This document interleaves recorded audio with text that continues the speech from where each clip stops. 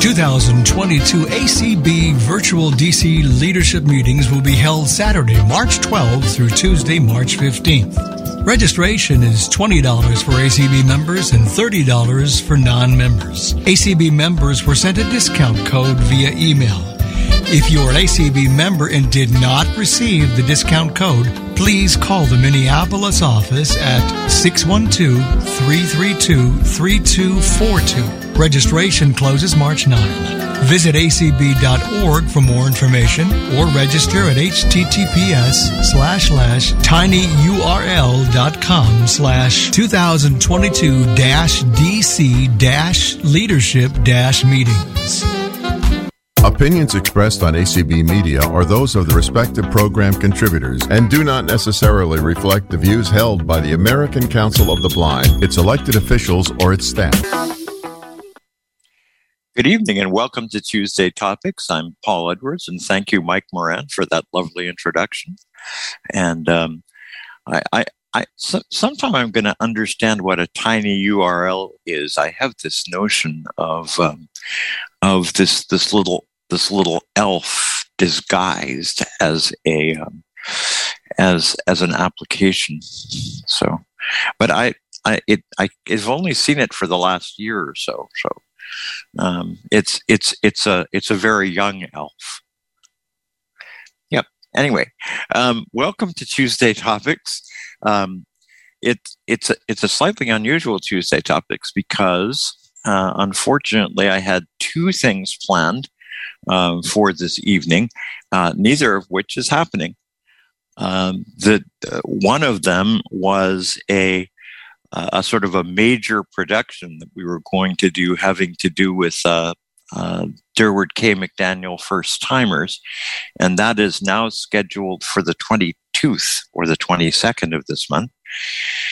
And the other was one of two interview programs, and unfortunately, neither was confirmed for tonight. So instead, we're going to do one of our famous off-the-cuff Tuesday Topics and pray a lot.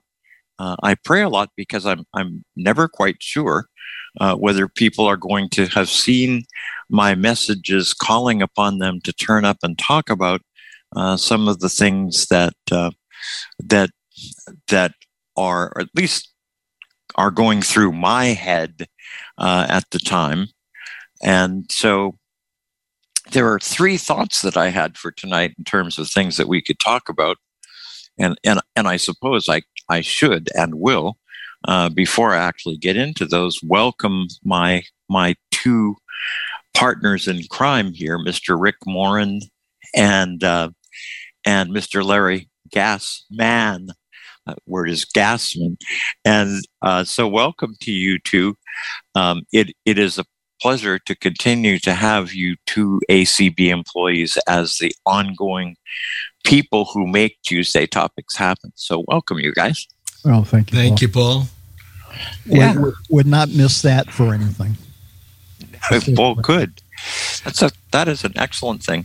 So Tuesday Topics tonight has three thoughts that I had, and I may not be doing them in the right order, and we'll see if I can even remember all three. One, as people know, I have been fascinated lately by the idea of nonverbal communications, and one of the elements of that is understanding pictures.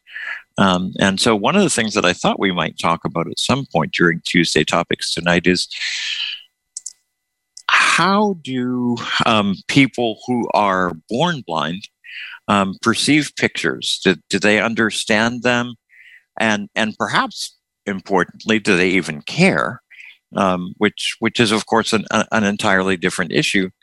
I remember attending an ACB convention. I think I wrote this in my introduction to this, where one of the exhibitors had a whole series of tactile pictures of various animals, and I had been attending exhibits with my friend Brian Charlson, and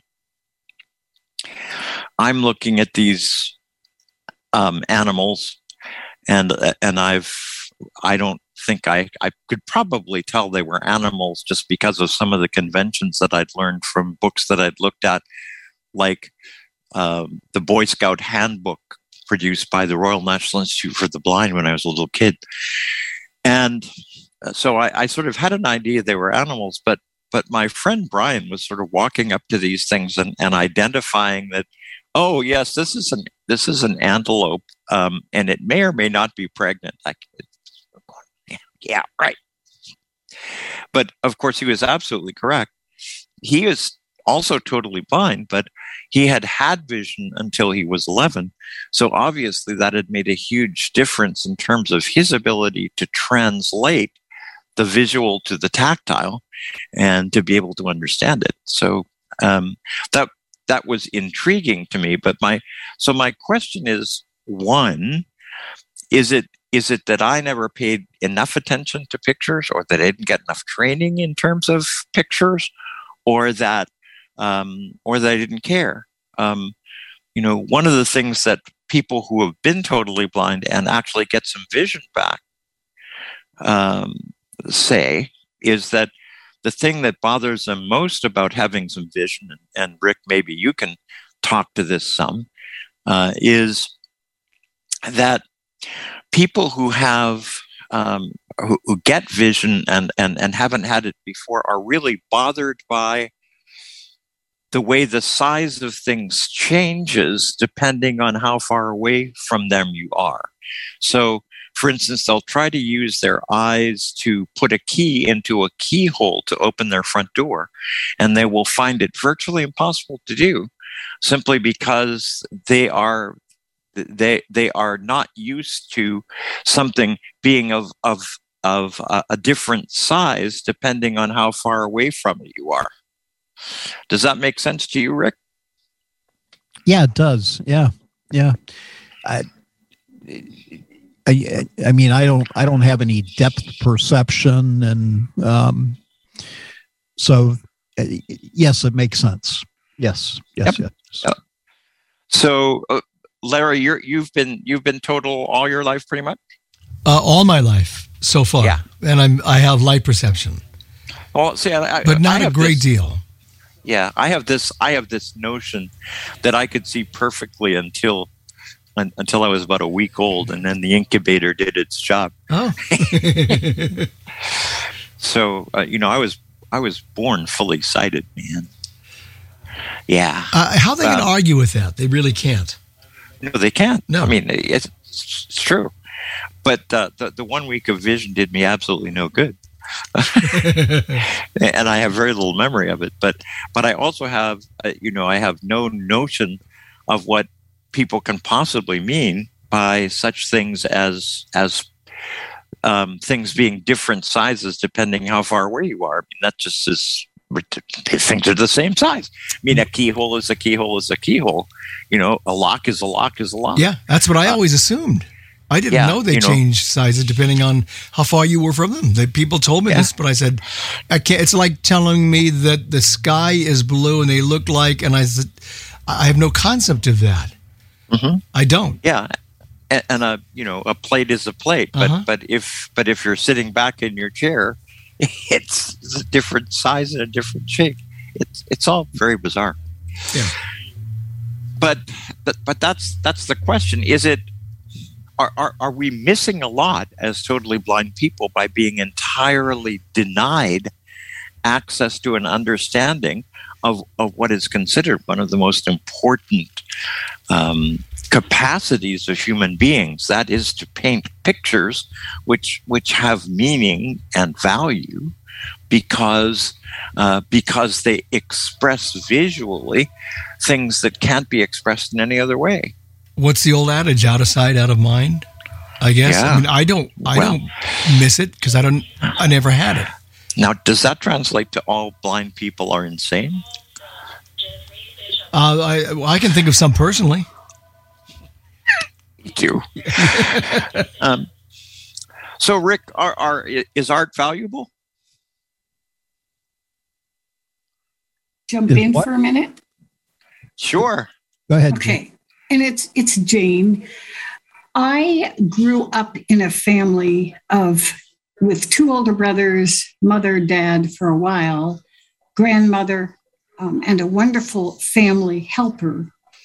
But my twin and I were born 3 months preemie and became blind in the usual suspicious way because of the incubators. Sure. Right. But in my family, my mother taught us about shapes and colors. We handled so much that so many parents told her, my kids didn't do that. I wouldn't let them. I was afraid they'd eat them. And she said, if they eat them, they'll either throw up or quit. But she would describe colors. She might say something like, the blue of the late August sky is so deep that you don't know if it's hot or cold. And I created an imagination about how to understand color from her descriptions. Right. But I don't know if they're legit. And as far as size of things goes, I remember learning the only way I recognize that things may be differently shaped if you're way back here looking at them is because if I stand at one end of the gym and speak quietly, it's a certain sound. But if I stand at the other end and speak quietly, you're not going to hear me. So I thought, well, if sound changes, everything else must change. But I still have a concrete picture of what I that makes sense. I first met. And I understand what you mean. I was married to a lady named Gail Krause who died, who had an uncanny sense of color. She was totally blind and had been virtually all of her life.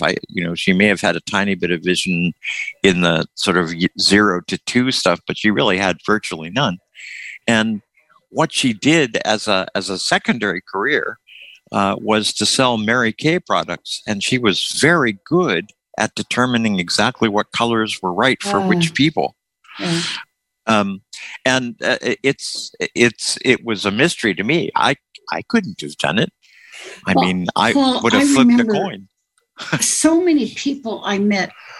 The other significant thing is that in my family of origin, we weren't encouraged, and I guess I would even say we weren't allowed very often to be around other children who were blind because our family didn't want us to develop any of those habits. It's another whole subject. Yeah. Yep. But I remember the first time somebody said to me, I don't give a blank about what color it is. I can't see it. I don't care.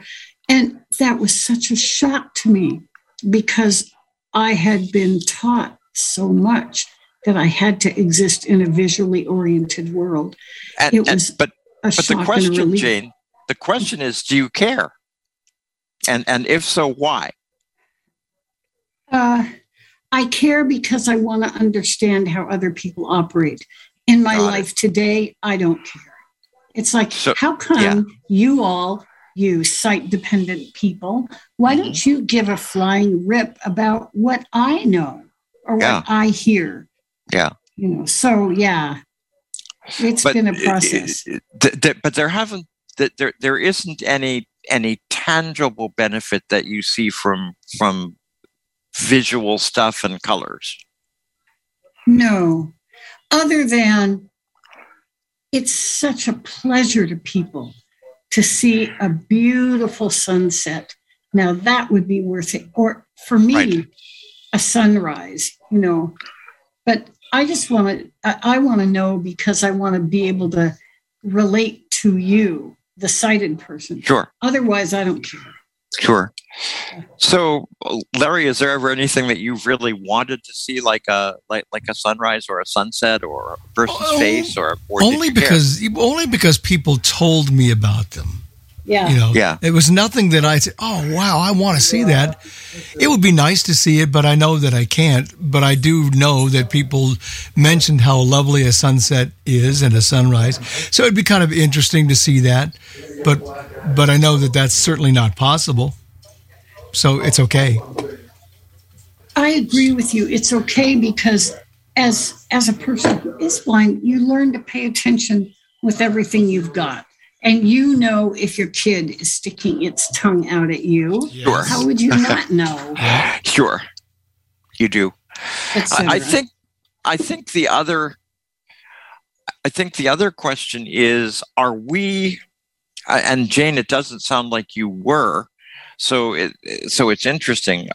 What I was asking is, are we deprived by not being able to understand all these components? And if people started to introduce us to these things earlier and explain them better to us, would we have a better understanding of visual interactions and visual interfaces, or are we forever deprived of it because of the fact that we simply don't have the visual wherewithal to comprehend what we're being told? I don't know the answer, but I think it's an interesting question. I know they're doing some experiments now where kids at a relatively young age are being encouraged to look at pictures, and where people are making efforts to identify colors. For example, some of the newer devices that are coming out that are supposed to enable the production of pictures on devices with dots are being made so that different colors get different thicknesses of dots, so that people can actually differentiate the colors of different things based on height differentiation. Yeah. But there are all kinds of ways to distinguish colors. When you think about, if it's the color yellow that is associated with butter, that's pretty edible. I like that color. See, and here's the weird thing, and Larry will get you to comment on this too, if you have any. What I associated yellow with all my young life was urine, and so I never wanted to wear yellow shirts. Well, I don't either, for another reason. But so, Larry, did you have any sense of the color yellow?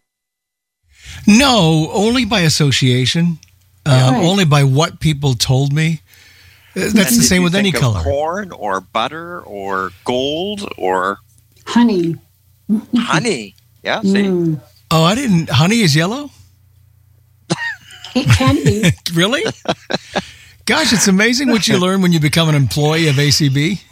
That's right. See, but Rick, is honey yellow? When I was young, I used to have some vision, and then a traumatic thing happened, and I lost it. And I thought that the color that I would miss actually seeing, however little or much I could, would be red. But the color I miss most is yellow, because I love daffodils and sunflowers and things that are yellow that I know. Oh, see? It's interesting. Association.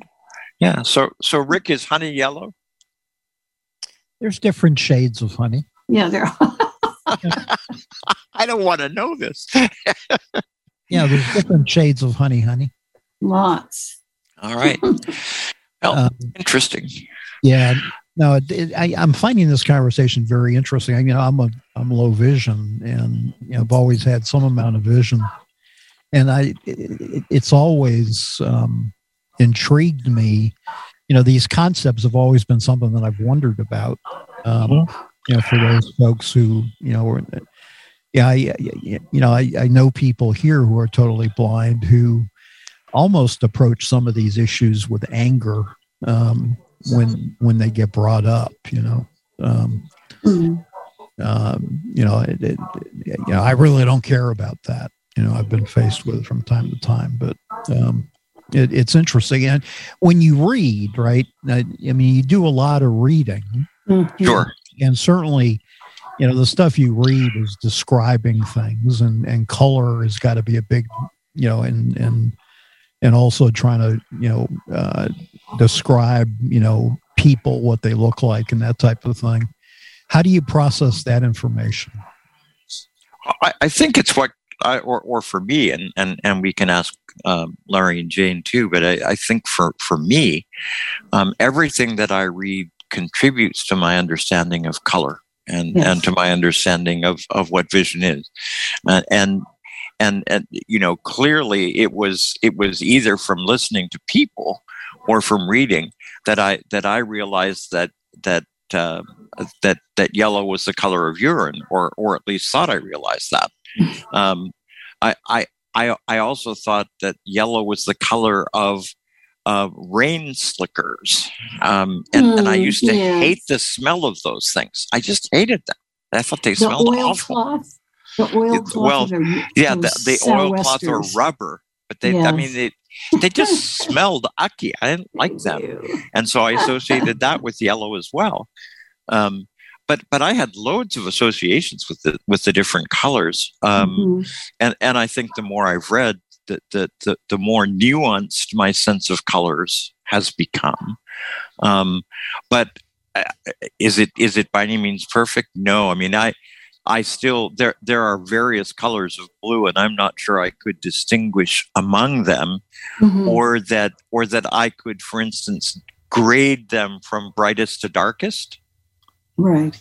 Paul, did you ever, because you don't have sight, although you had some, you said you had some early on?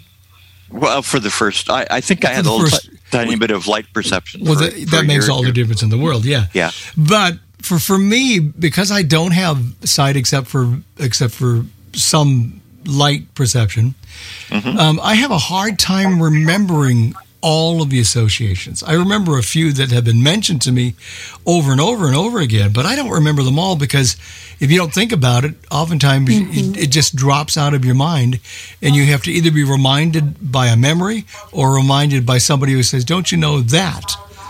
That's a difficult thing for me to remember all of those associations. I may remember the key ones. And it's various things are there and various things aren't. You were going to say it, Jane? When I talk to high schoolers or middle schoolers, I love to have them do a writing task, which is describe everything that happened to you from the time you woke up until you left for school.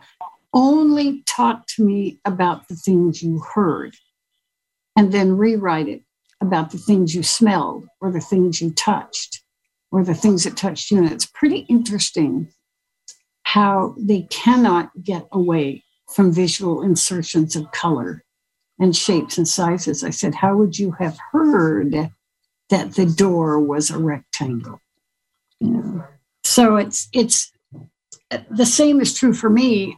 When I set aside what I know visually, the world is an amazingly different place for me. And when I try to write to describe people, I go, Jane, how do you know that a frown is this way? So I have to think, how would I communicate that without saying his mouth turned down in a frown? We're going to get to this later on, if assuming we get to all three subjects. But of course, that's one of the big issues. There are some blind people who love to feel other people's faces, and they claim they want to do it because it deepens our understanding of what that person, quote, looks, unquote, like. I disagree. I don't want to feel anybody's face. You want to touch? Never mind. Yes, that's a different Tuesday topics. Yes, it is. But I was always told you're living in a sighted world, and that's not socially acceptable. And right. I agreed, and I've never done that. I actually had one person who I didn't know walk up to me, and we introduced ourselves, and he took my hands and wanted me to feel his face because that's what he expected me to do. Right. Yeah. Right. I've had that happen too. Yeah. Sure. And I have as well. And I don't know if I can speak for you guys, but for me, it was almost an invasive exercise. The person, yes. The person was actually trying to force me to do something I had no desire to do. Yeah. But more importantly, they were asking me to be interested in something I really didn't give a damn about. Exactly. And did you ever have the courage to say, "My God, you're ugly"? I might say it now. I wouldn't have said it then. I did. No, when I was Did you really? Yeah. That's good. Oh, I love it. Impressed. And what was the reaction? Well, that was it. It was pretty astounding. It's like, how do you know? I said, well, you said I could touch your face. You know. Good But for you. the harder issue is when people assume that you need to be prayed for about healing. Oh yeah. Well, yeah. So that's another whole conversation. But that's a similar situation when people walk up to you. And it really is interesting. I remember when I was 4 years old, this woman walked up to my mother and myself and essentially said, "I've been praying, and God tells me you'll get your sight back when you're 12." Oh. And of course, I don't think I really believed it, but I don't think I could forget it either. Right. And of course, on my 13th birthday, I said, "Well, that didn't know what the hell she was saying." But it's amazing, you know, people who should know better, essentially tell folks, and there are all kinds of people who've walked up to me and said, "You realize you're only blind because you don't pray enough." Yeah. Have you had people ask you about your parents' sin? Oh yeah. Mm-hmm. It's one of those cultural things that's forced. Oh. It justifies our being blind to some people. They have to have an answer, so they make up one. They do. Well, I'm going to take a risk and ask Rick whether we have any folks who are with us, A, and B, whether anybody would like to join in discussion of pictures and blind folks. Yeah, we got area code 608. Yeah. Area code 608. Hey, yeah, this is an interesting person to talk with us about this subject because he's our on and off again blind guy. Hey, Peter. And now a permanently blind guy. There you go. And I am not having to worry about it anymore. Yeah.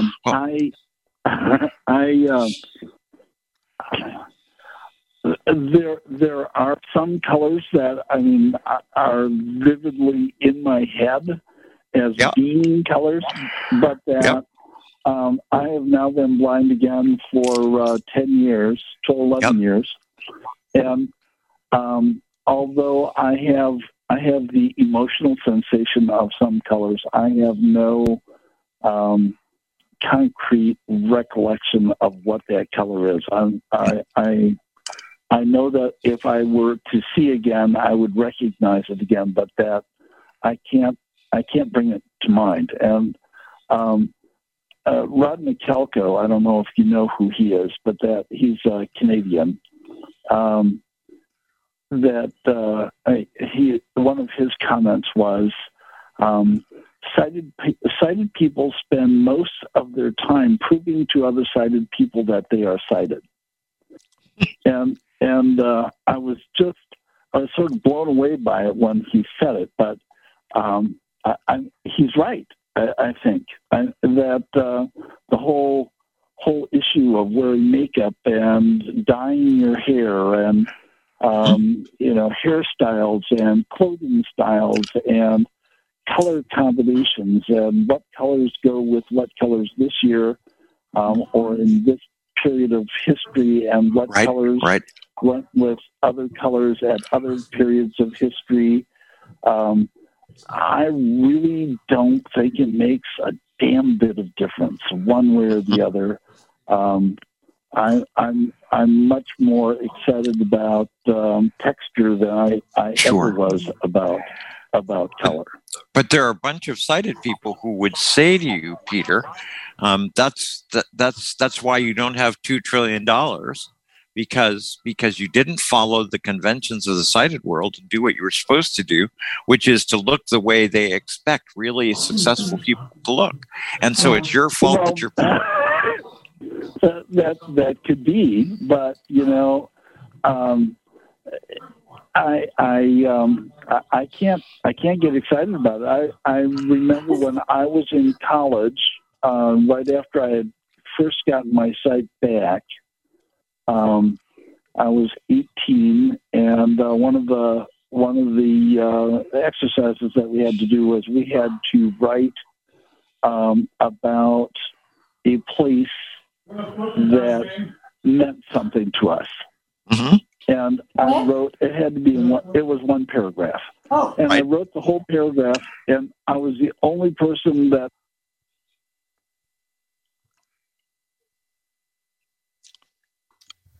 This is Edith. I'm sorry, that was. This conversation quite interesting. I think he got muted. Yeah, I Accidentally. muted Peter. Hold on just one sec. Hey, Peter, are you back? I muted you by accident. I think I'm back. Am I Yep, back? you are back. So you were the only person that wrote this paragraph, and the professor said, "Is there anything unusual about this paragraph?" And everybody sort of looked at each other, and he said, "It's the only paragraph that anybody wrote anything about. There is not a speck of color in the entire description." Mm-hmm.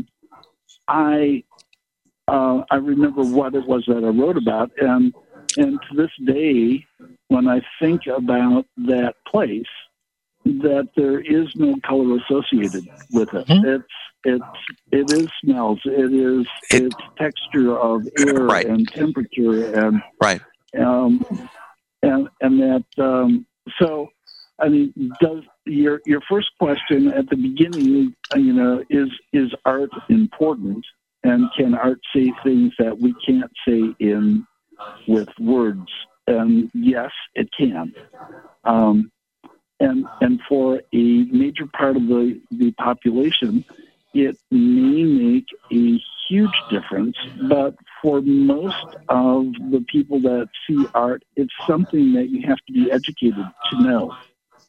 I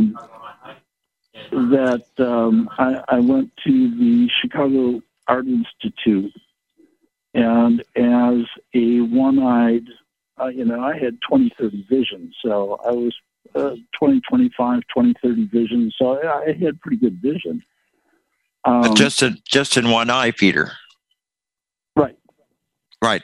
But I would go to the Art Institute and look at things, and I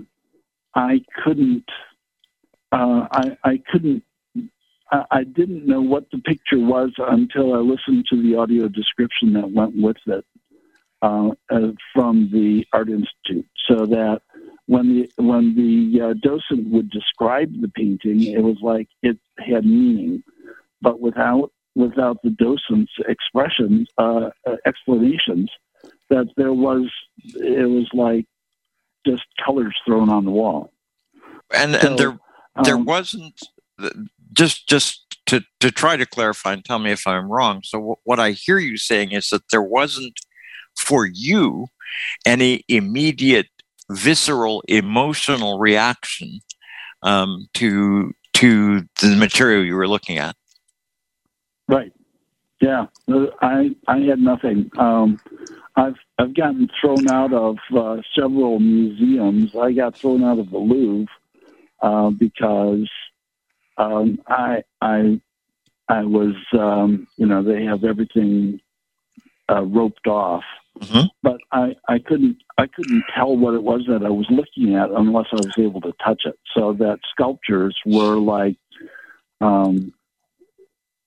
Unless I was able to touch it, that there was no meaning for me. So when I was at the Louvre and I reached out and touched one of the statues, that the guard came and warned me once, and I was not trying to be disruptive, but that I needed to be able to touch things in order to be able to know them.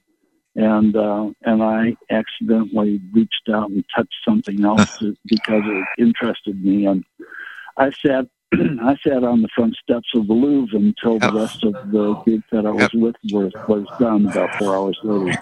Yep. Au revoir, monsieur. It was very nice to have you. Now go away. Yeah. I hope that you have gone to museums since then and understood that if you call and ask, they'll fix you up with someone in particular who will let you touch some things, not all maybe, but Some anyway, of them. but you do have to ask. So, Peter, did you start out blind or sighted? When you're blind. Yeah. Did you start out blind or sighted? I started out sighted. I had 20/20 vision until I was 8. Okay. And then I had nothing but directional light until I was 18. Mm-hmm. And then I had increasing vision from about 2200 to 2025 over the course of a couple of years. And then I had that for about 20 years. And then my vision dropped off. I had retinal detachment. So it would go from nothing to everything and then nothing again. So, yeah. So did you find that there were a lot of things that you had learned to do as a blind person that you found harder to do when you got some sight back? Oh, yeah. That's a great question. Yeah. So I was a piano tuner. And, I still am a piano tuner. But that when I got my sight back, the first piano that I sat down to tune after I got my sight back, I saw all the hammers moving on the piano while I was tuning. And it created sensory overload. I passed out. So I couldn't. I found that I couldn't watch what I was doing when I was tuning it, and so I closed my eyes while I was tuning it, and so that I could still be blind and tune. Interesting. Yep. What about, we were talking before about things like, was it harder for you to put keys in locks or to eat on plates? Did you find that things didn't stay where they were supposed to be? No, because I always opened doors with keys as a blind person. I never tried to look at where the key was going. Nice. Okay. So Peter. Go ahead, Jay. I want to know if in your dream life, when you were sleeping, when you had vision, did you dream in pictures or did you not? When I was sighted, I dreamt in pictures that I lost my sight. I was totally blind by the time I was 9. Okay. And that I stopped seeing pictures by the time I was 11 or 12. Okay. And that when I got my sight back, that it was very, very difficult, and that it took me about 5 years to be able to be sighted again. Wow. And then I dreamt in images, but that I don't. Now I've been blind again for about 11 years, and I don't have sighted dreams anymore. My wife, when she was alive, she had diabetes. She was a type 1, and eventually her eyes hemorrhaged, and she was blind at the age of 22. But she told me that she always dreamed in pictures. Right. And we always had conversations about this because I couldn't understand that because I certainly did not. But she said the thing that was really strange that she had to get used to was she kept dreaming that way, but 40 or 50 years later, well, not that many years later, maybe 30 to 40 years later, she would dream of people like her mom and dad, but they were the age of when she was actually still able to see. They did not grow any older in her dreams. And I said, well, what do you dream of when you see me? She said, I don't, because I've never seen you. Mm-hmm. I dream of you based on what I've touched, perhaps, you know. Mm-hmm. I've probably envisioned your face as if when I touch it, but certainly not when I look at it. I mean, we had the most wonderful conversations because I bet you did. we really did. It's another whole topic. Yep. Go ahead. Here's what has happened, and this is just me maybe, but that when I got my sight back when I was 18, I couldn't recognize anybody. That that I even my mother, it was like I had no ability to recognize her, because in part when I went blind I was 4'8", and when I got my sight back I was 6'2". And so all the people that were bigger than I was when I went blind were mostly smaller than I was when I got my sight back, and I couldn't make that transition. And my sister, she was a skinny little 8-year-old. That when I got my sight back, she was 17, and she was working as a model for Montgomery Ward's. And I had no ability to make that transition in my head. So there was one person that had not changed enough so that I was able to recognize him.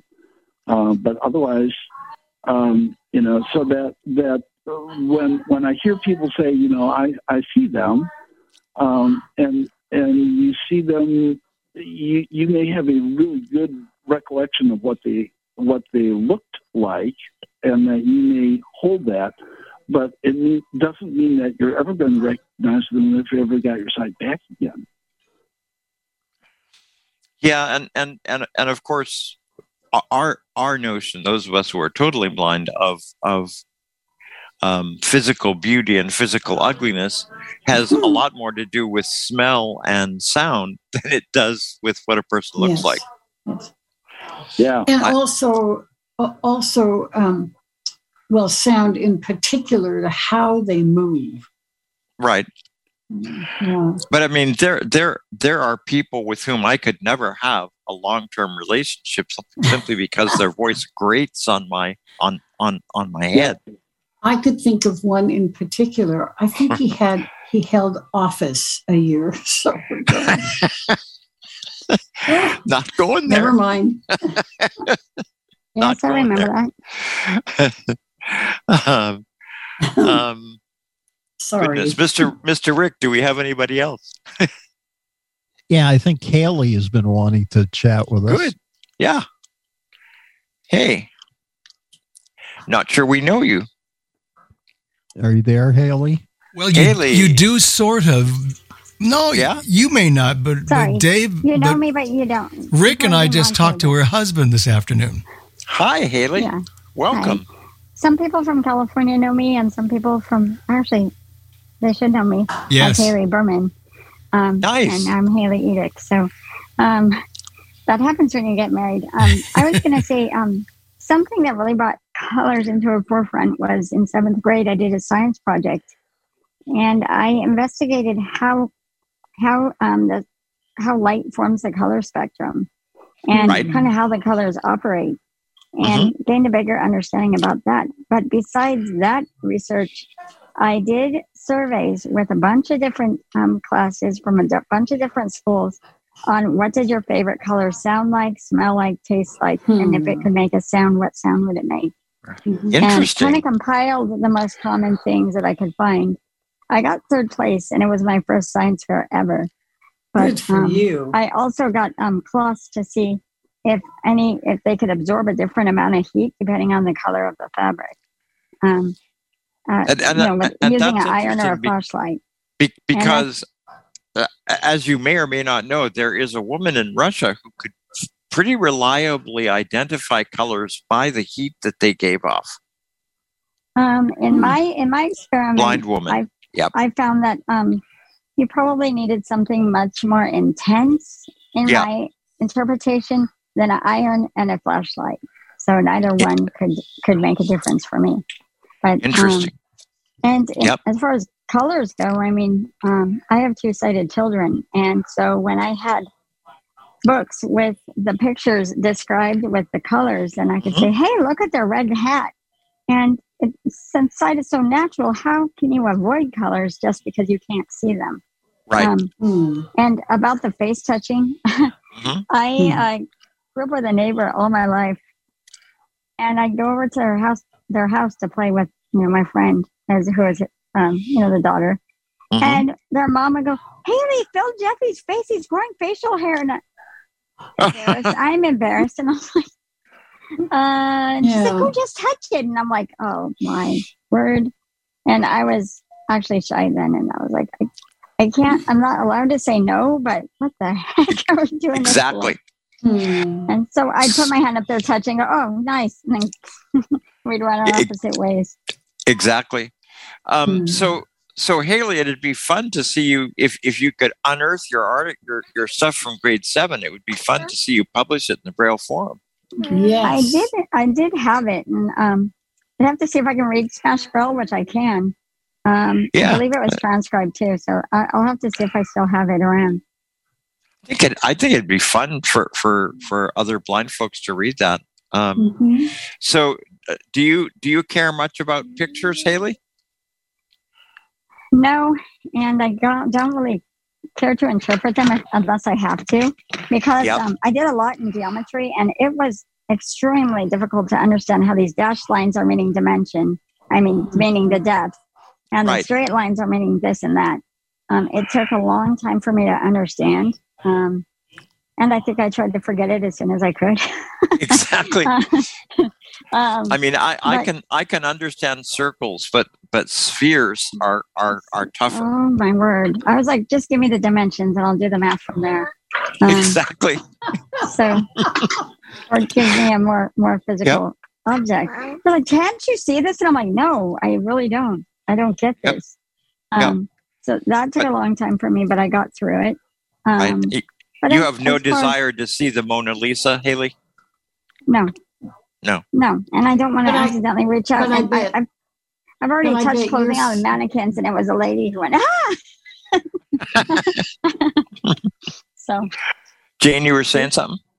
But Haley, when I hear you laugh, I bet you look a lot nicer than Mona Lisa. Your smile and your laugh is so warm. Thank you so much. It is. My 6-year-old is right here, and we think colors are important because when she has a scrape, I'll say, is it red? Is it bleeding? What color is it? And then I know kind of the difference how bad it is. Oh, and I think that's important. I think all of us as parents have to come to terms with some basic understanding of colors to ask just those sorts of questions and know how kids are going to answer them. So I think that's a good point, Haley. It is. But so far, us totally blind people aren't appearing to regard art as very important.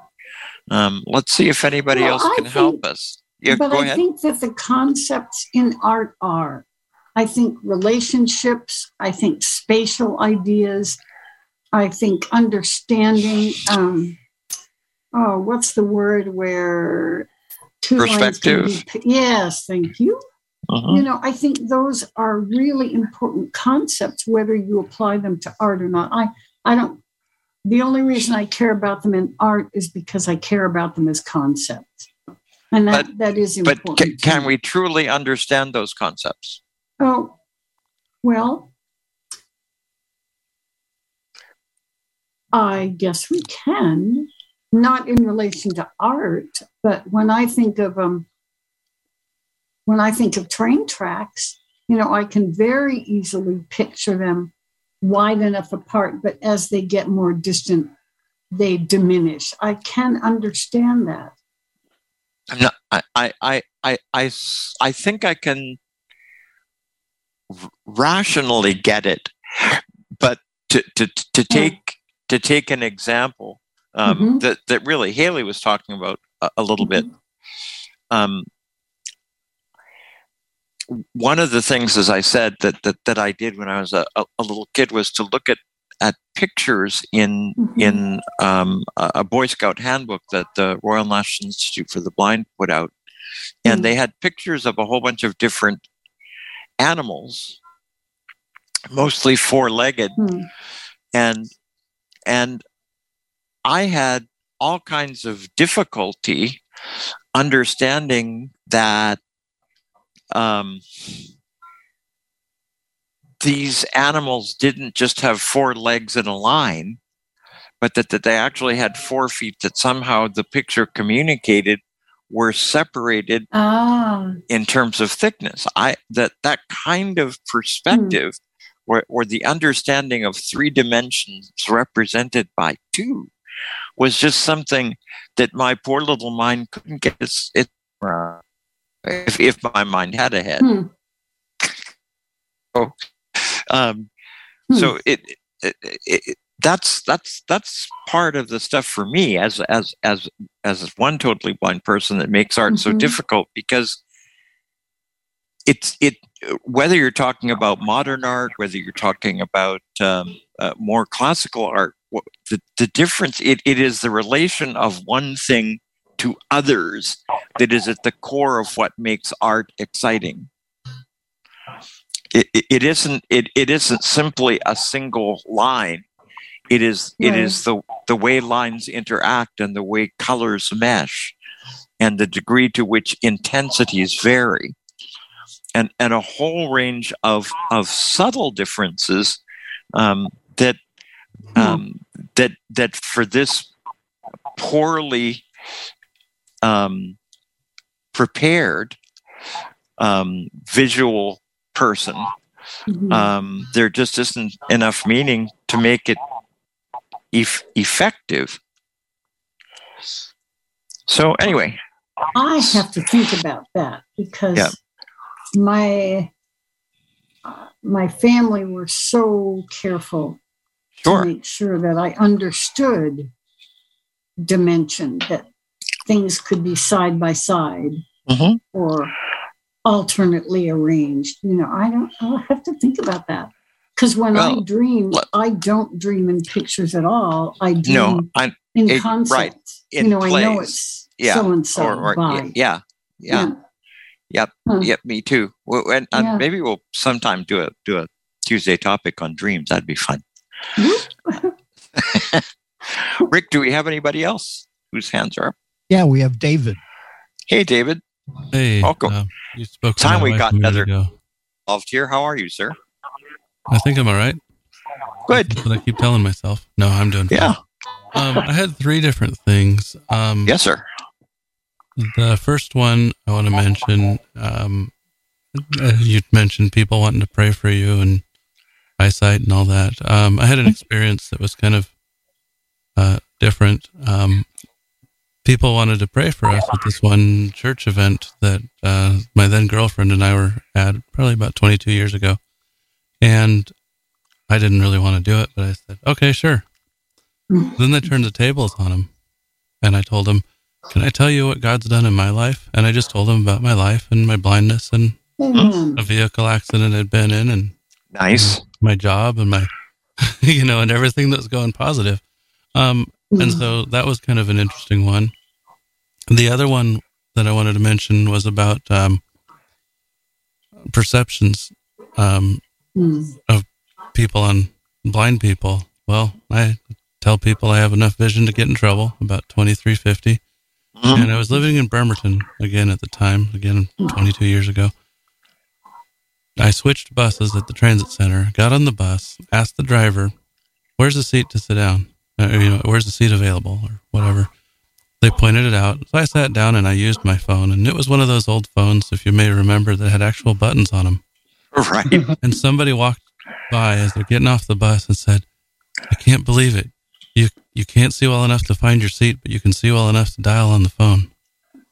And I didn't even have a chance before they got off the bus to say, well, buttons, I can feel the buttons, but Yep. It's amazing what the perceptions are. And I think, and maybe Rick would comment on this too, but you and Rick are in a situation where half the time you're being judged as sighted people and half the time you're being judged as blind people. So, one of the realities is that the question that seems to be in a bunch of people's minds for people with low vision is he really blind, or is he just faking it to get people's sympathy? Right. I was at a restaurant one time and I asked about the menu, and I have a strategy I go through with the menu, but I won't go into that here. But when I asked the question about the menu, and I'd like to ask what's popular at first, what do you like? But they said, well, I figure you come here enough, you probably memorize the menu. And I had to bite my tongue. I wanted to say, well, probably not as well as you do since you work here every day. But, it's just one of those things, you just don't want to say that because you don't want to come off awkward. But it's really hard when you don't see, I've got a great menu story. Okay. Yes, sir. And I was at a business dinner. There was about 10 of us. And of course, making blind jokes and everything was always something everybody loved to do. And I just played along with it and stuff. Right. And my wife used to always say, you use blindness as a weapon. I would manipulate conversations with it and so on. But anyways, I used to have to read very, very closely, right? So I had this menu up in my face and I'm reading this menu. And the waiter comes up to me and says, sir, just want to let you know that is not a scratch and sniff menu. Everybody at the table stopped dead, and everybody I could feel all these eyes staring at me, like, what was I going to say? Well, dang. That's awesome. And I said, well, can you have your manager come over and just see me for a second? I want to talk to him. And needless to say, I didn't pay for dinner that night. But exactly, that poor guy. But anyways, I look back at that and I just laugh. But people's perception is interesting. I used to wander around with a Braille copy of Playboy. And there's no nude race drawings, darn it. Yeah. Everybody used to notice the bunnies on the cover, and they'd say, "That's Playboy," and then of course they'd want to ask, what about the centerfolds in the pictures? And so they'd say, "Can you see the pictures?" I said, "No. I just read this for the articles," and then I'd get this sort of mischievous look on my face, and I'd say, "But on the centerfold, you should see the scratch and sniff." Yeah. Or they say nobody reads Playboy to read the article. All right. So let's see. Do you have one or two more people, or should we change? There's someone that's shown up as webinar. I was really curious about that. Webinar ID is the person's webinar. Name. Yeah, I've never go for it. No matter what the name turns out to be, that's what we're calling him. But go for it, Web baby. They're unmuted. So let's see if we're going to get. Hey, Web. I don't know if that's me you're talking about. It is. That's you. Because this is crazy, because I do have a name, and on any other call, it shows my name. Is this Pam Coffee? Yes. Yeah. You got it. I'll have to check my settings again and see what in the dickens is going on. Yeah. You were probably in a webinar just before this, and it carried. You were in a webinar probably just before this, and it carried over. No, I was not in a webinar right before that. But sometimes when Zoom updates, it does really weird things. Mm-hmm. It and does. Mine did. The app updated this morning. Yeah. But dun, dun, dun. I know you got it.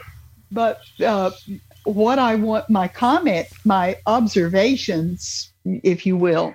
Mm-hmm. One is that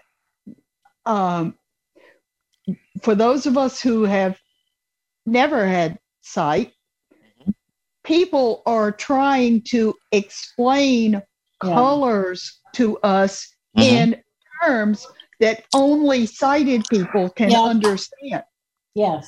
And we can't identify with it at all. And the only thing I can think of that might be comparable to it would be if you took a bunch of people who were profoundly, totally deaf to a concert of very soft music. And it would not be loud enough for them to really feel the vibrations of a pounding bass and drums and what have you. And so they're sitting there, they might, if they're sighted, they can see the people playing their instruments, doing what have you, but they don't hear the sound. And if we were to try to describe music to a person who couldn't hear it, and couldn't hear at all, we'd be in the same predicament that sighted people are in when they're trying to describe color to us. I'm thinking about it, Pam. I think you're right, but I think they would be in the same position too. I don't know that sighted people could describe music any better than we could. Yeah, and it's the same. It's the same idea that pictures, people who look at pictures, part of the problem is maybe to a point you can't describe a picture in words, but the bigger issue is people don't want to make the effort to describe a picture in words. I don't know. I disagree with that, Pam, for some of the time, because I've been surrounded in my life by people who are remarkably willing to describe pictures. And I was thinking about this whole discussion, and I really don't have, for example, I love the book Make Way for Ducklings. I used to love to read that. And I know what a duck is. I know exactly what they feel like, but I don't have a visual picture of it. But I have such an exact conceptualization of it that that's a picture. Well, it's interesting because that's sort of the way that I felt about kangaroos until I got to Australia and actually saw one in person. And it was very, very different from what I had assumed a kangaroo to be. I simply had not imagined the difference in the length of the legs from the front to the back, and the difference as well in the width of the kangaroo from front to back.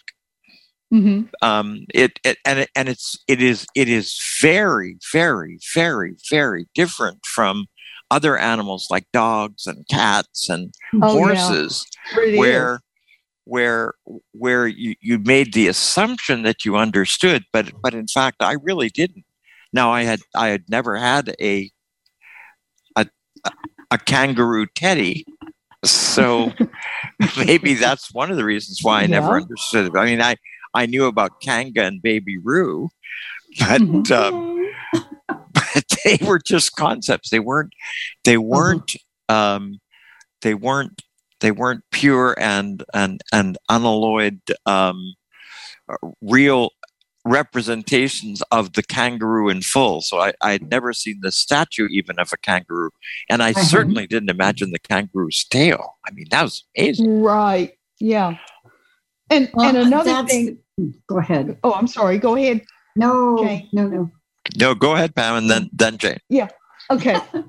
Well, and part of the problem too is, I think a lot of the time those of us who have never seen color and it's drummed into us like rote memory. Yes, you can rote memory learn that red goes with this, such and such goes with such and such. But what it leaves out is the different shades of red and the different shades of this color and the different shades of that color and the differences in lighting and all those factors that, in theory, we sort of kind of halfway get.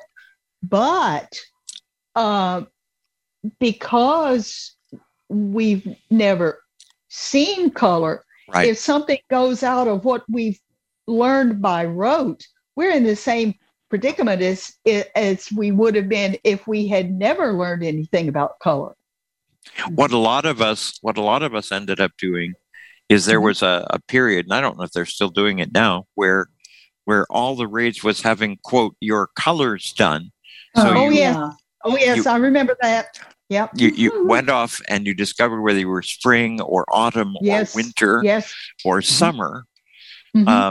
And I always grew up thinking I was a winter, and it turns out that I was an autumn. And then you get these 20 swatches of material.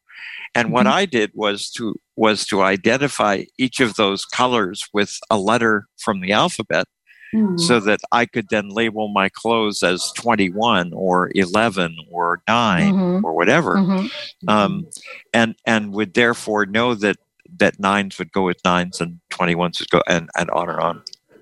Yeah, and I too had difficulty with geometry, with all the squiggly lines that are supposed to represent the 3-dimensional. And I'm thinking, come on, give me a break. Exactly. I could never understand those. Anyway, Jane, you were going to say. Oh, I just totally forgot. Oh, okay. I'll think of it. Very good. Now I remember. So I think it's important for all of us to be really strong to say, I have an idea, I have a concept, I know what the tail is supposed to be like, and blah, blah, blah. But I've never handled one. And boy, that does make a huge difference. You go, oh my gosh, that's very different than how I understood it to be. Yep. And it's interesting. One of the more fascinating studies that went on is a bunch of totally blind people who had grown up that way and were actually in college or beyond were asked about some very basic concepts that had to do with sight. For instance, they were asked to describe a gas pump, or were asked to describe a vending machine. And for many of them, they had actually never seen those things. And it was only when it was only those kids whose parents had made a point of making them get out of the car and look at things like gas pumps or vending machines or parking meters or a whole bunch of other kind of day-to-day things that were a part of the environment that could come close to identifying what a gas pump or the other things were actually like. I think that would be a great project to be a part of. I'd love somebody who's looking for suckers or volunteers. Because sometimes I'd love to see how many things I really know and what I really don't know conceptually about our world. Yeah. And even things as concrete as machines, like a steamroller, a tractor. Yep. It's fascinating. Yep. Yep. All right, Rick, take one more tad to this, and then we're going to move on. Yeah, Gene Mann, please. Hey, Gene. Hey, Paul. How are you? I'm hanging in there. How are you? I am well, thank you. Well, that's good.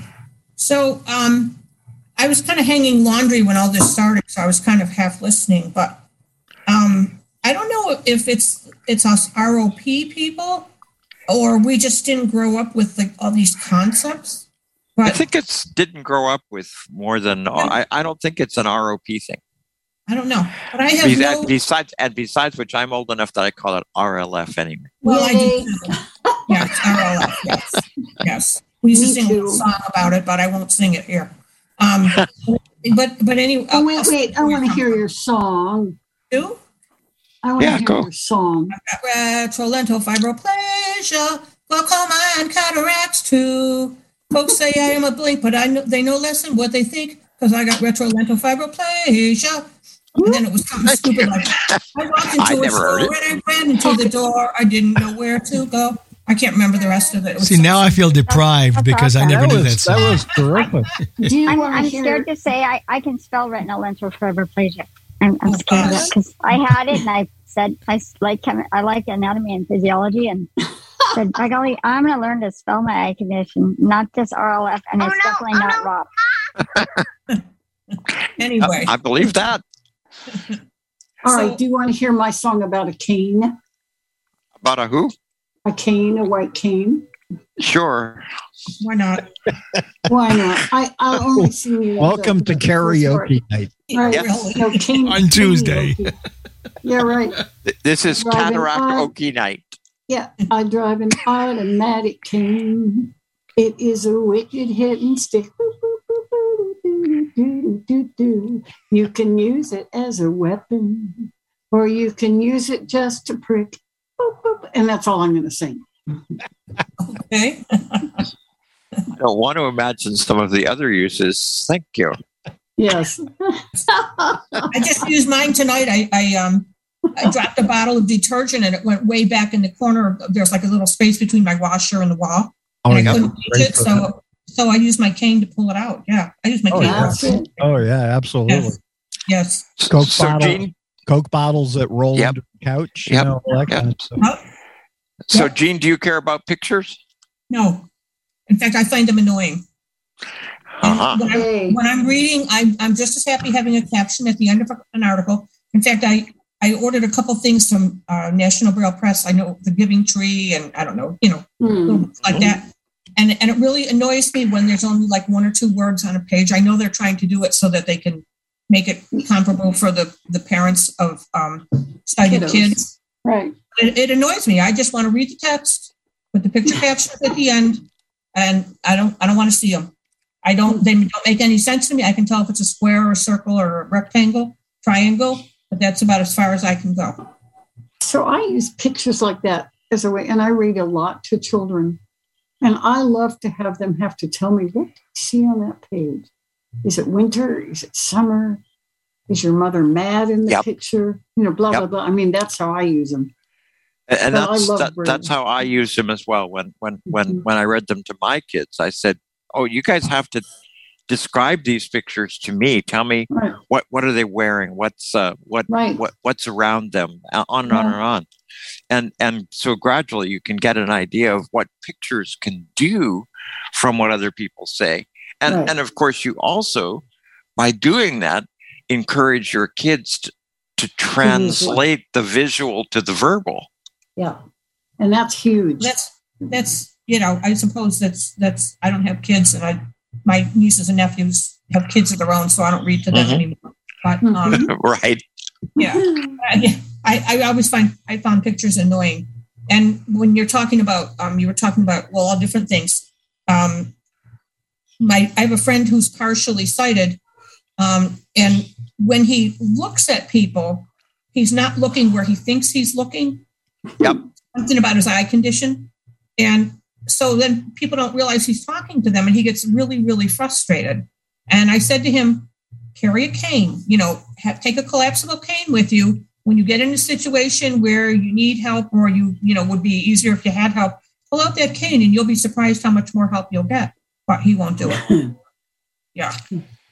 Well, in fact, I had a guy who was exactly in the situation you're describing, Jean, and would apply for jobs, and I was his rehab counselor for the Division of Blind Services at the time, and I thought he was really pretty damn competent. He handled interviews well. He didn't ask the really dumb question like, who's going to help me go to the bathroom. or any of those silly things. He did everything right, but he was never getting hired. And I discovered finally when I sort of lost faith in myself, and I invited a sighted person to come in and be part of the interview. And the person said, I can tell you exactly why he's not getting the job. He never looks at the people he's supposed to be looking at because his eyes can't stay still. He has an eye condition where his eyes move all the time. Mm-hmm. So if you want him to get a job, try to persuade him to wear glasses. Mm-hmm. Wore glasses, got a job. Would that person face the person he was interviewing? Yes. Okay, yeah, so he was face on. You're not looking at him. Oh, yeah. You're looking down. But it didn't matter because his eyes were constantly moving. Wiggle. So no eye contact could be maintained. Okay. Right. And I don't know, maybe Rick can comment on this. Rick, would that put an interviewer off? I don't know, Paul. I would think so, but I honestly don't know. It apparently did, because right after he started wearing glasses, he got a job. No. Yeah. Were they sunglasses? Were they Ray Charles specials? Yep. Okay. Yeah, afraid so.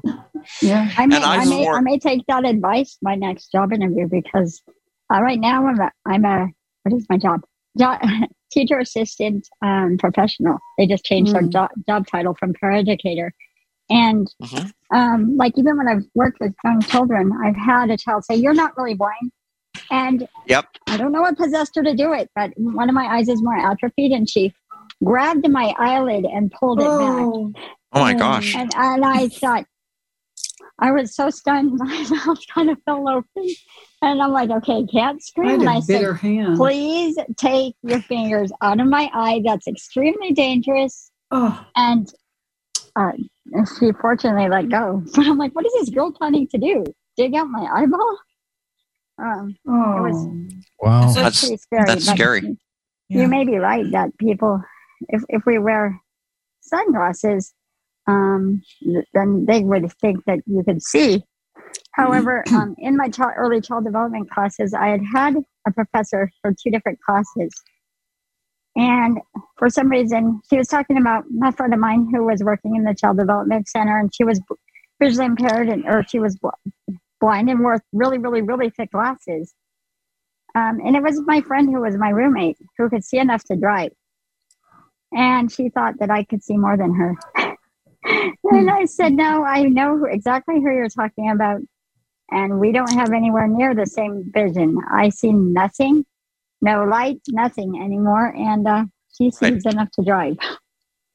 And I was appalled that she thought that I kicked the guy dug around for no reason. Yeah. Wow. Yep. So it can be quite People's interesting. attitudes are certainly different. It's interesting. So we have a pretty good group of folks here. And one of the other topics that we thought we would explore a little tonight was how blind folks are portrayed in literature or on film and that kind of thing. Would you say, you guys who are here, that blind people are portrayed positively in the movies? No. Well, it depends on what your idea of positive is. Well, I can't say I've seen that many movies or read that many books with blind people in them. Yeah? The only one I can think of is Patch of Blue, and that was interesting. That was I don't know if you remember that. So movie. let's take that the Patch of Blue. I mean, one of the points that was being made, I guess, was it because she was blind, she couldn't tell the difference between a person who was black and a person who was white. Well, that was part of it. Yeah. A lot of times you can't. I mean, sometimes I know I can't always. I can't always. But I mean, I believe that, but I'm not. I'm not sure. I'm not sure that any of us would have had any difficulty telling the difference in that particular case, because both of them had pretty recognizable accents. Yes. Sidney Poitier and whoever she was. Webinar, mute comma, currently unmuted comma, +A button. Speaking. Yep. I don't know. Well, yeah, I mean, he and his brother was part of the movie too, and they both spoke. They did have accents, but really not so much. But it might have been the first Black people she'd ever been around, because you figure it was back in the 50s, and she was pretty sheltered. I mean, who knows when her mother made her prostitute, who she prostituted with, but there was definitely a lot of prejudice, because if you remember, her mother had a fit when she saw her even with Sidney Poitier. So, were there some other demeaning things about blindness that were in that movie? I don't know. Well, she couldn't get around anywhere. I mean, she never had a building training. Right. So she couldn't go anywhere herself. Right. When her mother beat her up and she got sick, her mother told her grandfather to clean it up because she couldn't see, so she couldn't do it. What kind of job was she doing? She wasn't. Except for when her mother, set her up with a man. That's right, Peter. That's what it was. Describe it to us, Peter. She was stringing necklaces of various sized beads. Right. Well, that's right. And that she had to keep the boxes of different sized beads together. And that as it was described in the book, I really was not. I mean, I understood what it was that she was doing, but I couldn't figure out why that was even economically a feasible position. Right. Yeah, it didn't seem so.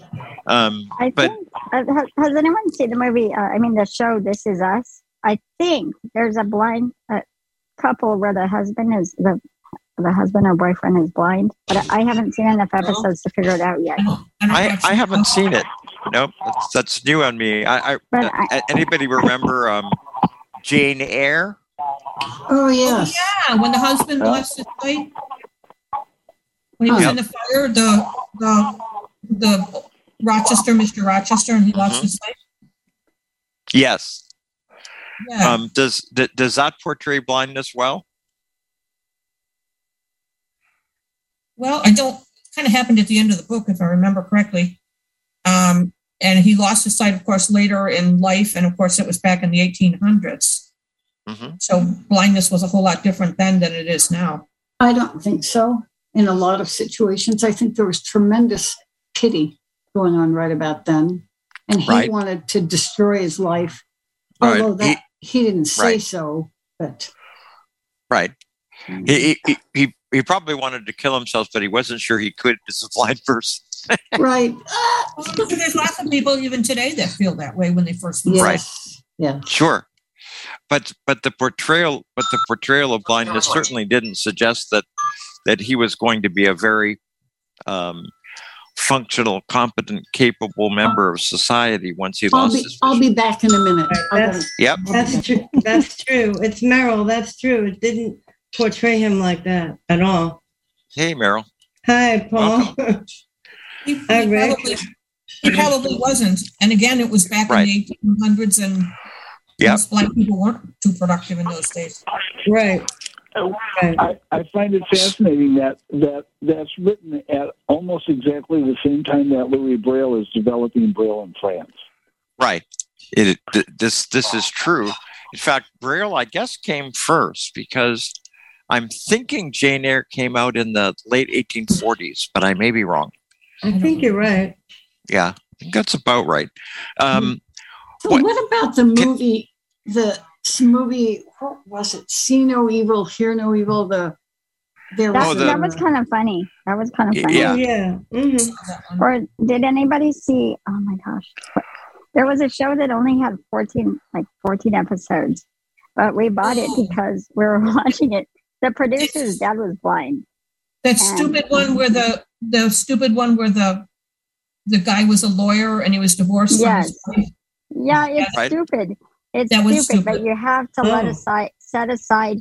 He is still a blind parent. Blind guys do still cut down trees. People don't think they should. Was this the one where the guy chased criminals over roofs with his guide dog? No. Oh, there's another one. He got a guide dog, and I'm surprised that Guide Dog Foundation must have used their name, because he'd feed the dog steaks. This is the one where his daughter had all her friends over and she wasn't supposed to. And she said, "Oh, my dad's home. Just stay where you are. He won't know how many of you are. Oh, no. You can't see that one." And when he came in, I don't know what happened because I just saw the previews because the show looked so stupid. And he said, "It was actually funny. It was hilarious." Was it? It looked stupid to me. And he said, it was hilarious. 14 friends to go home. But yeah, she said to her friends, she said, "Oh, just don't move when my dad comes in. Just stay, don't move, and he won't know you're here." Well, that situation could actually happen. That, your kids try to pull things on you and you figure it out. That's kind of stupid. Yeah. I mean, what kid would really think they could get away with something like that? Having your They would, because my kids have, tried to get away with stuff. Well, I think them doing it. I think all kids try. I mean, I was a teacher for 10 years, and one of the things that I had to do was establish an environment where the kids didn't think they could get away with it. Yeah. Oh yeah. And of course, to do that, you come up with all kinds of tricks. Like somebody drops a quarter in the back of the room, and you say, "Hey, Joey, you just dropped a quarter. Pick it up." I've had a kid. I was working in an after school program, and I said, "You need to sit down like I asked you to, and stop drawing on the chalkboard." And she goes, "You're blind. How did you know I was doing that?" I said, "Well, I'll tell you right now that you just gave yourself away because you just said, 'How did I know you were doing that?' Which meant you are doing it." and the little cute, awesome braids you have in your the little beads you have at the bottom of your awesome braids. Yeah, those make a lot of noise. And I could tell how high they were. And that's not, they wouldn't make that noise if you were sitting in your chair. But I also think as a teacher, it's really great to say, I'm not telling you. You think my eyes can't see? I have eyes in the back of my head. Yeah. But the other day, both my kids, they understand early that their mom or their dad can't see. Right. And that's, they come to grips with that in their own ways, in their own time. But both my kids tried hide and seek, just standing still. And you figure that out. Boy, they got in trouble. You answer mom when she says, "Hey, babe, where are you?" And if you don't answer, you're getting you get a swat. Somebody whose kids played hide and seek, and she actually had to get the neighbors to help her find them. Wherever they hid, she couldn't find them. But the other day, I was out walking, and I stopped to talk to a whole flock of kids that were playing in a driveway, and we got to talking, and finally, the oldest girl in the group came right up and got in my face, and she said, "Do you know that I'm Black?" And I said, "Do you know, I think that's great that you would want to make sure I know that that's important to you, and it's important to me too." And that was the greatest conversation for her and for me then, because I had assumed her to be Black by her way of speaking. But until she brought it up, she asked all kinds of questions about, "Does your dog see for you?" Just on and on. But for her to finally say, "Do you know that I'm Black?" And I said, "Yep, I do." And that's important to me that you would ask. So it's interesting because, one of the things that I think came out of A Patch of Blue is this whole notion that blind people are color deaf, which really isn't true. No. No. It would be nice if we could pat ourselves on the chest and say that we lack prejudice because we're blind, and so we can't be prejudiced. But it's not true. There are prejudiced blind people. I was on the Roseanne Barr show, and she had a talk show. And sorry, this is Haley again.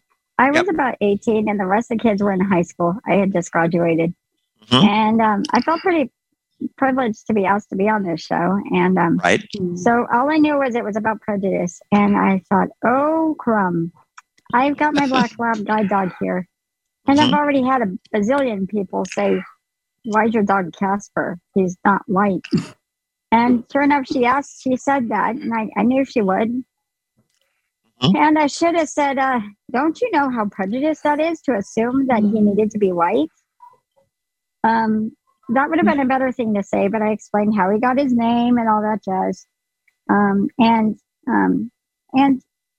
I did it gracefully, but I really, on a show that was about prejudice, I would have said, I believe that shows prejudice right there. Because you assume that because my dog's name is Casper, he should be white, like the ghost. Uh-huh. Well, and they were just trying to be funny too, maybe, but she was, but it was a lame joke. It was offensive. Yeah, that's true. And I wasn't that offended because it had happened before and I expected it. And I thought, I just went to think, I wonder if she's going to do this. And sure enough, she did. So I was fully ready and prepared for what I was going to say. When I was 9, I went away to camp for the first time. And it was one of those camps for kids with disabilities and underprivileged kids. Mm-hmm. There were a lot of black kids there. Well, I had never been around black people, and it took me a while to figure out. I couldn't figure out why all these people were talking differently than me. I thought maybe they were just from down south or something. Mm-hmm. I had no clue that they were black, and I don't know how I found out. Eventually, maybe I don't know. I don't remember how I found out, but I just remember thinking, God, there's an awful lot of people from down south here or something. They all talk different than me. When I was a senior in high school, I used to hang out at a wonderful coffee house called Folk Singers in Portland. Nice. And I met a fellow and we got to talking in between songs and on we went. And as we talked, then I reached up to cradle his face. We were talking directly face to face with each other. And he put his hands on my shoulders and I reached up and put my hands on either side of his face. And when I did that, I touched his hair, and his hair was, of course, black, like black people's is. And I was stunned. I thought, you don't sound like the wonderful woman from the American South who helped raise us. Oh dear, how does this work? And finally I said to him, well, how come you don't ever let your hair grow? That was the only thing I could think of that could get at the real issue for me. And he said, I'm black. And I said, I had no idea. And he said, does that matter to you? And I said, well, no, as long as we both understand that we matter, and this was 1 billion years ago. But he'd grown up in South Africa. And so to me, he sounded as English as the Queen or King. And so I'm picturing the Queen or King. But it was a very important episode for me. One of the more interesting phenomena of the last maybe 10 or 20 years is the number of fantasy titles that are being published with Black people as the dominant population in the world, and white people being the subjugated minority. And I find it interesting that people would feel that it's important to turn that around, but I think it's increasingly difficult to tell if a person is ethnically different by voice anymore. Because I agree. For the most part, I don't care. No, I don't. I don't think. I don't care. I don't think any of us care in terms of that relational stuff. But would we value things differently if we knew? Okay, I think it's really important, and I hear the I don't care, and I get that. But I want to know, where did you come from? How did you get here? Right. How do you want me to address you today? Ethnicity does matter to me. So in the sense of judging a person, no, I don't care. In the sense of gathering wonderful human history, I care a lot. Well, I figure if we get talking and they want to tell me things, they can, but I don't go out of my way to ask all those kind of questions. Yeah, but I'm not necessarily talking about situations where we're actually interacting with these folks. I'm talking about, let's say, situations where they're on television, or situations where they're expressing a point of view. Mm-hmm. I think in some of those cases it does matter. I do too. I'm not sure what I do about it, and I'm not sure whether I would value what a person said differently depending on what color they were. I was lucky in that I had the experience of living for, from the time I was 13 until I was 31. In countries where white folks were a tiny minority of the population, and in both of the societies I lived in, one of the things that happened while I was there was they became independent. The countries did, and so they were no longer a part of this of the British Empire, where the rules were being made by folks in England. They're making their rules themselves. Mm-hmm. And in many cases, they felt like the people who had held them back and who had messed up their whole society were all the white folks who were their colonial masters. Mm. And this is Meryl Paul. That's why you have such an understanding of the International Relations Committee and the Multicultural Affairs Committee, because of all your experience. Yeah. Or at least I try to have, Meryl, and I think it helps because I've been in that other place, and I've been in a place where I was very, very undervalued. And also I've been in a place where I've interacted with blind folks who are at the very bottom of those societies to a large degree because they lived in a society that didn't value disability at all. Well, and I'm going back about movies. I can't think of movies particularly. I guess I'm thinking more of books. Yep. But I so dislike it when the aim of anybody who has a disability is to regain total physical capacities. That's so disappointing to me. Now, there's one thing about fighting hard to regain good therapy, but I remember in the movie Coming Home, Jane Fonda was in it. It was about Vietnam vets. Right. John Voight? You thinking of John Voight? He was the vet that she.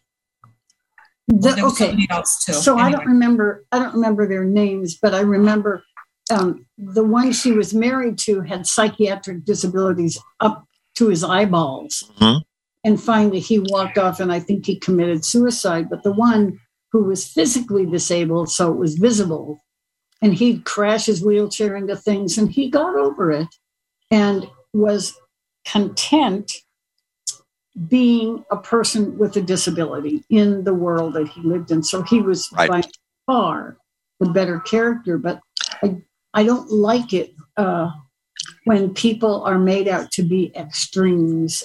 Either they're great in miracles or they're totally inept and incompetent. Just let us be, would you? What about people like Tom Sullivan and the movies that he made, or what's the movie that starred Dustin Hoffman? Was it? When he was Rain Man. Rain Man. Yeah.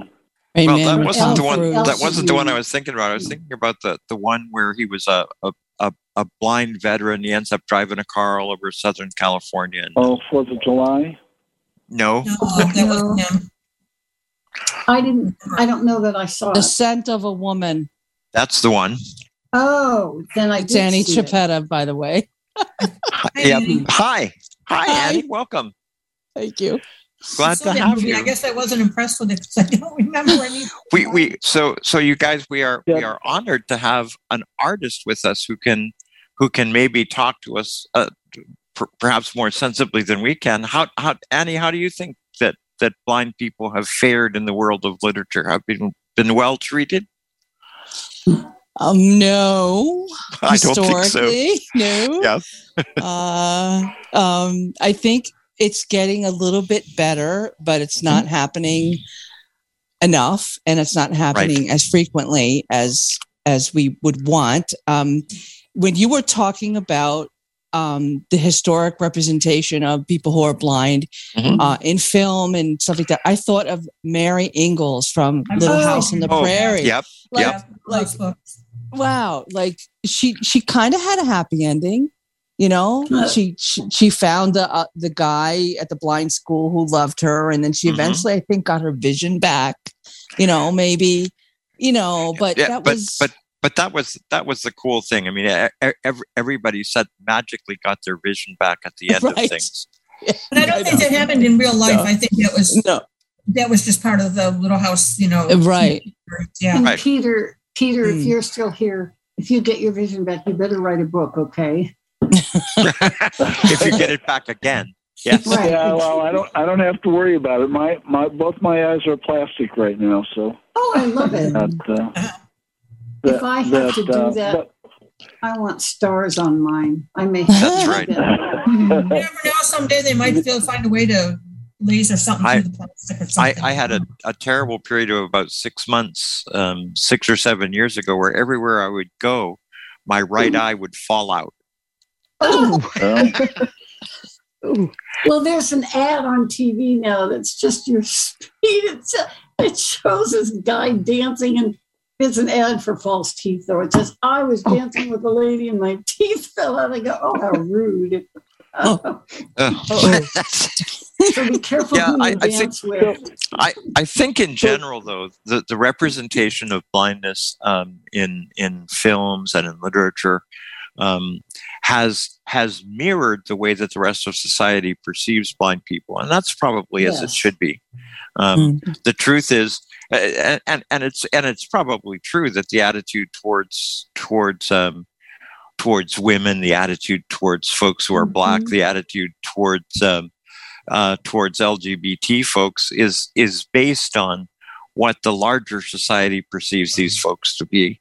And so it's only when attitudes really begin to change in our society that we can expect that the arts will catch up with the way people are. And I'm not sure they ever will in terms of blindness and that kind of stuff, because whatever we say about blindness and about the degree to which we're our own people and we're proud of being blind, on and on and on and on. The rest of society still regards blindness as either the first or second most feared disorders in the world.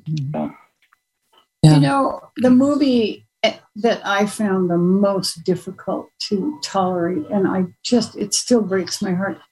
First of all, the movie itself, and then to see people so shocked when I say I don't like it. But I did not like the movie Forrest Gump. And people just are shocked out of their minds. And they say, why? And I say, because he never got to decide anything for himself. It was always, what's her name? Maybe Julie or something. It was deciding things. And that just made me so, so sad. Yeah, the book was, this is Peter, the book was better. Yes. I hope so. I haven't read it. Yeah, it's worth reading. I will. Yeah, I think it is worth reading.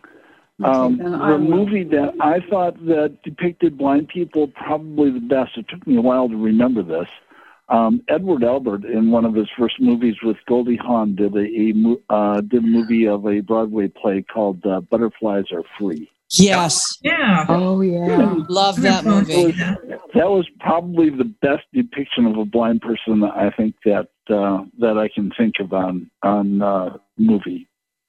And it's probably based on a book? It is. It's based on a play, which I think was written by a blind guy. All right. I'll go. Yeah, it was on Broadway first, and then it was a movie. It was. And Edward Albert and Goldie Hawn, and she did all of the cited sort of trick things to right. It was, and he talked about the fact that his mother was an author that wrote books on Donnie Dark, who was a Superman blind person. When he was afraid to do things, she would write more and tell him stories about Donnie Dark. Yeah, when he wanted to take him to swimming lessons, and he was afraid, so she told him about Donnie Dark and everything. And the play is or was available from NLS, not as a play, but as it was read. So-called Butterflies Are Free. It is. Yes. I'll look it up and I'll go read Forrest Gump because you said to. Mm-hmm. I will. I heard that laugh. So what should we do about the way that we're being depicted in literature by the rest of society? This is Annie. Annie. Yeah, I think we should just keep moving along and getting our tribe together. Mm-hmm. I was able to be one of the authors in an anthology that was released last year called the Artificial Divide Anthology, put together by Renaissance Press, and it was all visually impaired authors and their short stories, and they had to have a visually impaired protagonist depicted in a strength-based way in the story. And so there's a whole book. It's called the Artificial Divide Anthology, and Robert Kengett helped put it together. And I think this is one of those stepping stones. If we can just keep the momentum going. Yep. Yes. And there are a few blind writers who are being published in anthologies like that. I know Diana Noriega is another person who is. Mm-hmm. But beyond that, are there other things we should do? Should we be yelling at society for inappropriate depiction of blindness? Now and again. Sure. When we can, we should. I mean, yes. Sometimes it's not appropriate, and sometimes it is, poor portrayals of what's realistic. And when we can, we should really put people, make them accountable for what they say. Well, for instance, let's take an example. What about how should we as blind people have reacted to Daredevil? To who? Daredevil. Never saw it. I didn't see it either. This is Annie. I did give it a shot, and I did listen, and I did read some of the the scripts, from the graphic novel and stuff. Right. And to me, it's just imagination, like everything else. It doesn't resonate with me for some reason, and I can't figure out why.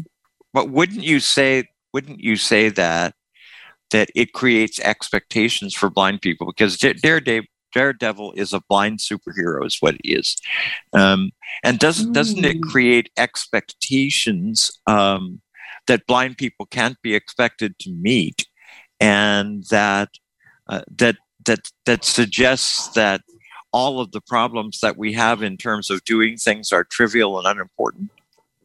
I think sometimes we take all this stuff too seriously. And I think the majority of sighted people know that blind people aren't really like Daredevil, but they're not really like the people portrayed in the movies. Now, there are always some. There are always, there's always some. There's always some that will be that way with every ethnicity, every gender, every whatever. Right. I think sometimes we worry too much about this stuff, and what we need to do is just live by example, and most people get it. Yeah, I think that's true, Jean. I think we do need to set an example, but I think that I think there are two portrayals of blindness, and they seem to me at least to be the most common. One of them, which is the one that I think has been most common literature portrays blindness as the end of everything, and anybody who is blind is helpless and incapable. And that's by far the more common one. But then I think there's the other one that does, for me at least, just as much harm, and that's the blind person is Superman. Yeah. Right. Yeah. There are two The books. inspiration porn. Yes, inspiration. I only ran across that term a couple of months ago. I was waiting for somebody else to say it. I love that term. I think that term is wonderful. One. There were two books about a high schooler who had an eye condition that I don't think it was real. It was well portrayed and well imagined, but somehow her intellectual parents figured out a workaround, and what was the name of the damn book? There are two books that were written by a Canadian children's author about her growing up, and she is actually visually impaired. And those books were quite excellent. And she has made her living. And I'm blocking on her name at the moment, but she's made her living. Little or something like that? No, Sorry? Jean Little. Yes, correct. Yeah. Yep. So I knew her. She's now passed. She and I were friends in Canada. Yeah. In Guelph. But yeah, she wrote very well. There was another woman, Beverly, somebody that was blind that wrote books too. Can't remember her Beverly Cleary? No, it was blind. I don't know what her name was. But Jean Little's books are well worth looking at because they don't only deal with blind people. They deal with people with other disabilities, and her tone is interesting. I would certainly hold it up as one of the things that depicts people where they really are, rather than in some imagined place where society believes us to be. Yeah, and Catherine Schneider is another delightful, just delicious writer. She has written mostly adult books, but she's written several now for children about disability. She was the head of the psych department in Wisconsin at one of the universities. Not a lady I know, so and some of it is on Bard. Yeah, it is. How is it the CAT Catherine or the KAT Catherine? Okay. Yeah, I'm glad. CATHERINE, I think. Schneider. Very good. Thank you. I have not read her. I will check her out. Yes, please do. I'm going to go for now, but I've loved this evening. I really have. Well, thank you very much, all of you, for coming. And in particular, Mr. Feta, we're very glad you're here. And I think we'll all jump out and grab the book you talked about. Is that available on Bard now? It's not on Bard yet. No. Bookshare? But it is. I don't. You know what? I think yes, and it's an Audible book as well. Nice. So it's available on Overdrive in libraries. You'd have to request it, and they'd have to get it, but it is there. Well, I think that's excellent. Thank you so much for joining us. Come back and see us again. When you publish your next book, let me know, and we'll have you on to talk about it. Well, it's published. It just got released this week. So very good. What's it called? It's called Hope for the Tarnished, and it's a young adult coming of age novel, and it's up on Amazon. How cool is that? So, drop me an email, and we'll set a date, and you'll come on. All right, great. Thank you. One of her poems is in the March Braille Forum. Yes. Oh, yes, Jean. Thank you. You're welcome. That's exciting. All these exciting people from New York. Yes, Peter from Wisconsin. I was just going to say that going back to, do we need to do something about the language? Forbes just came out with an article 3 days ago on microaggression, disabilities and microaggression and language surrounding that. And it was a well-written article. if you can get access to it. It doesn't deal with blindness in particular, but it does talk about the culture that we live in and microaggression language and calling it out, thinking that we just going along is not solving the problem. So I'm not.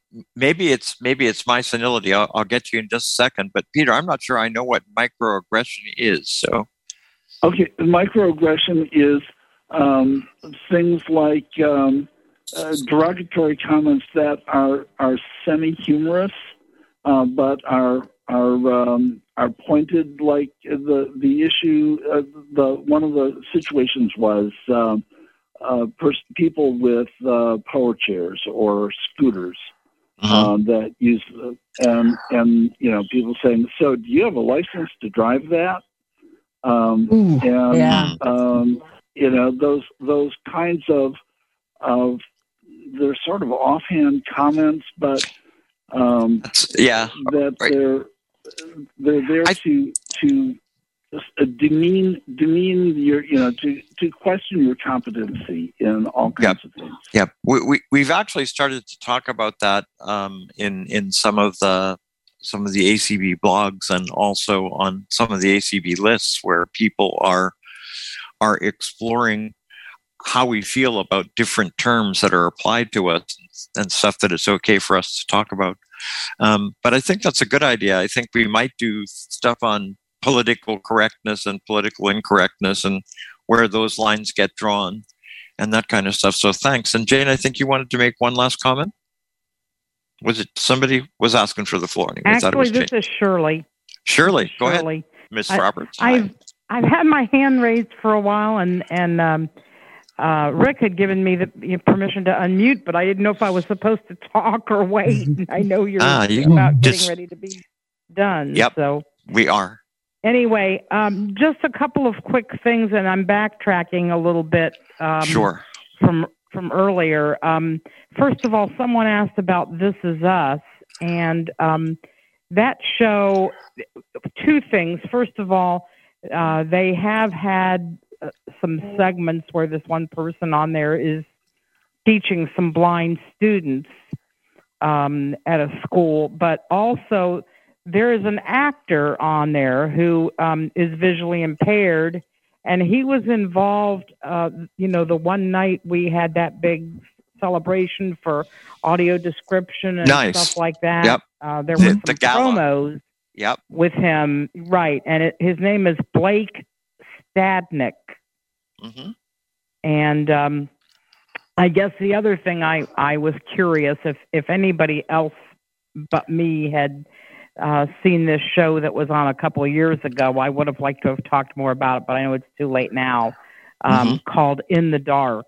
Oh, yes, this is Annie. That was sort of a strange show. This woman was playing a blind person, and she was trying to find out what happened to this guy she knew, and she was a little bit of a seedy character. I mean, she kind of hung around all kinds of places, and she had this guide dog named Pretzel.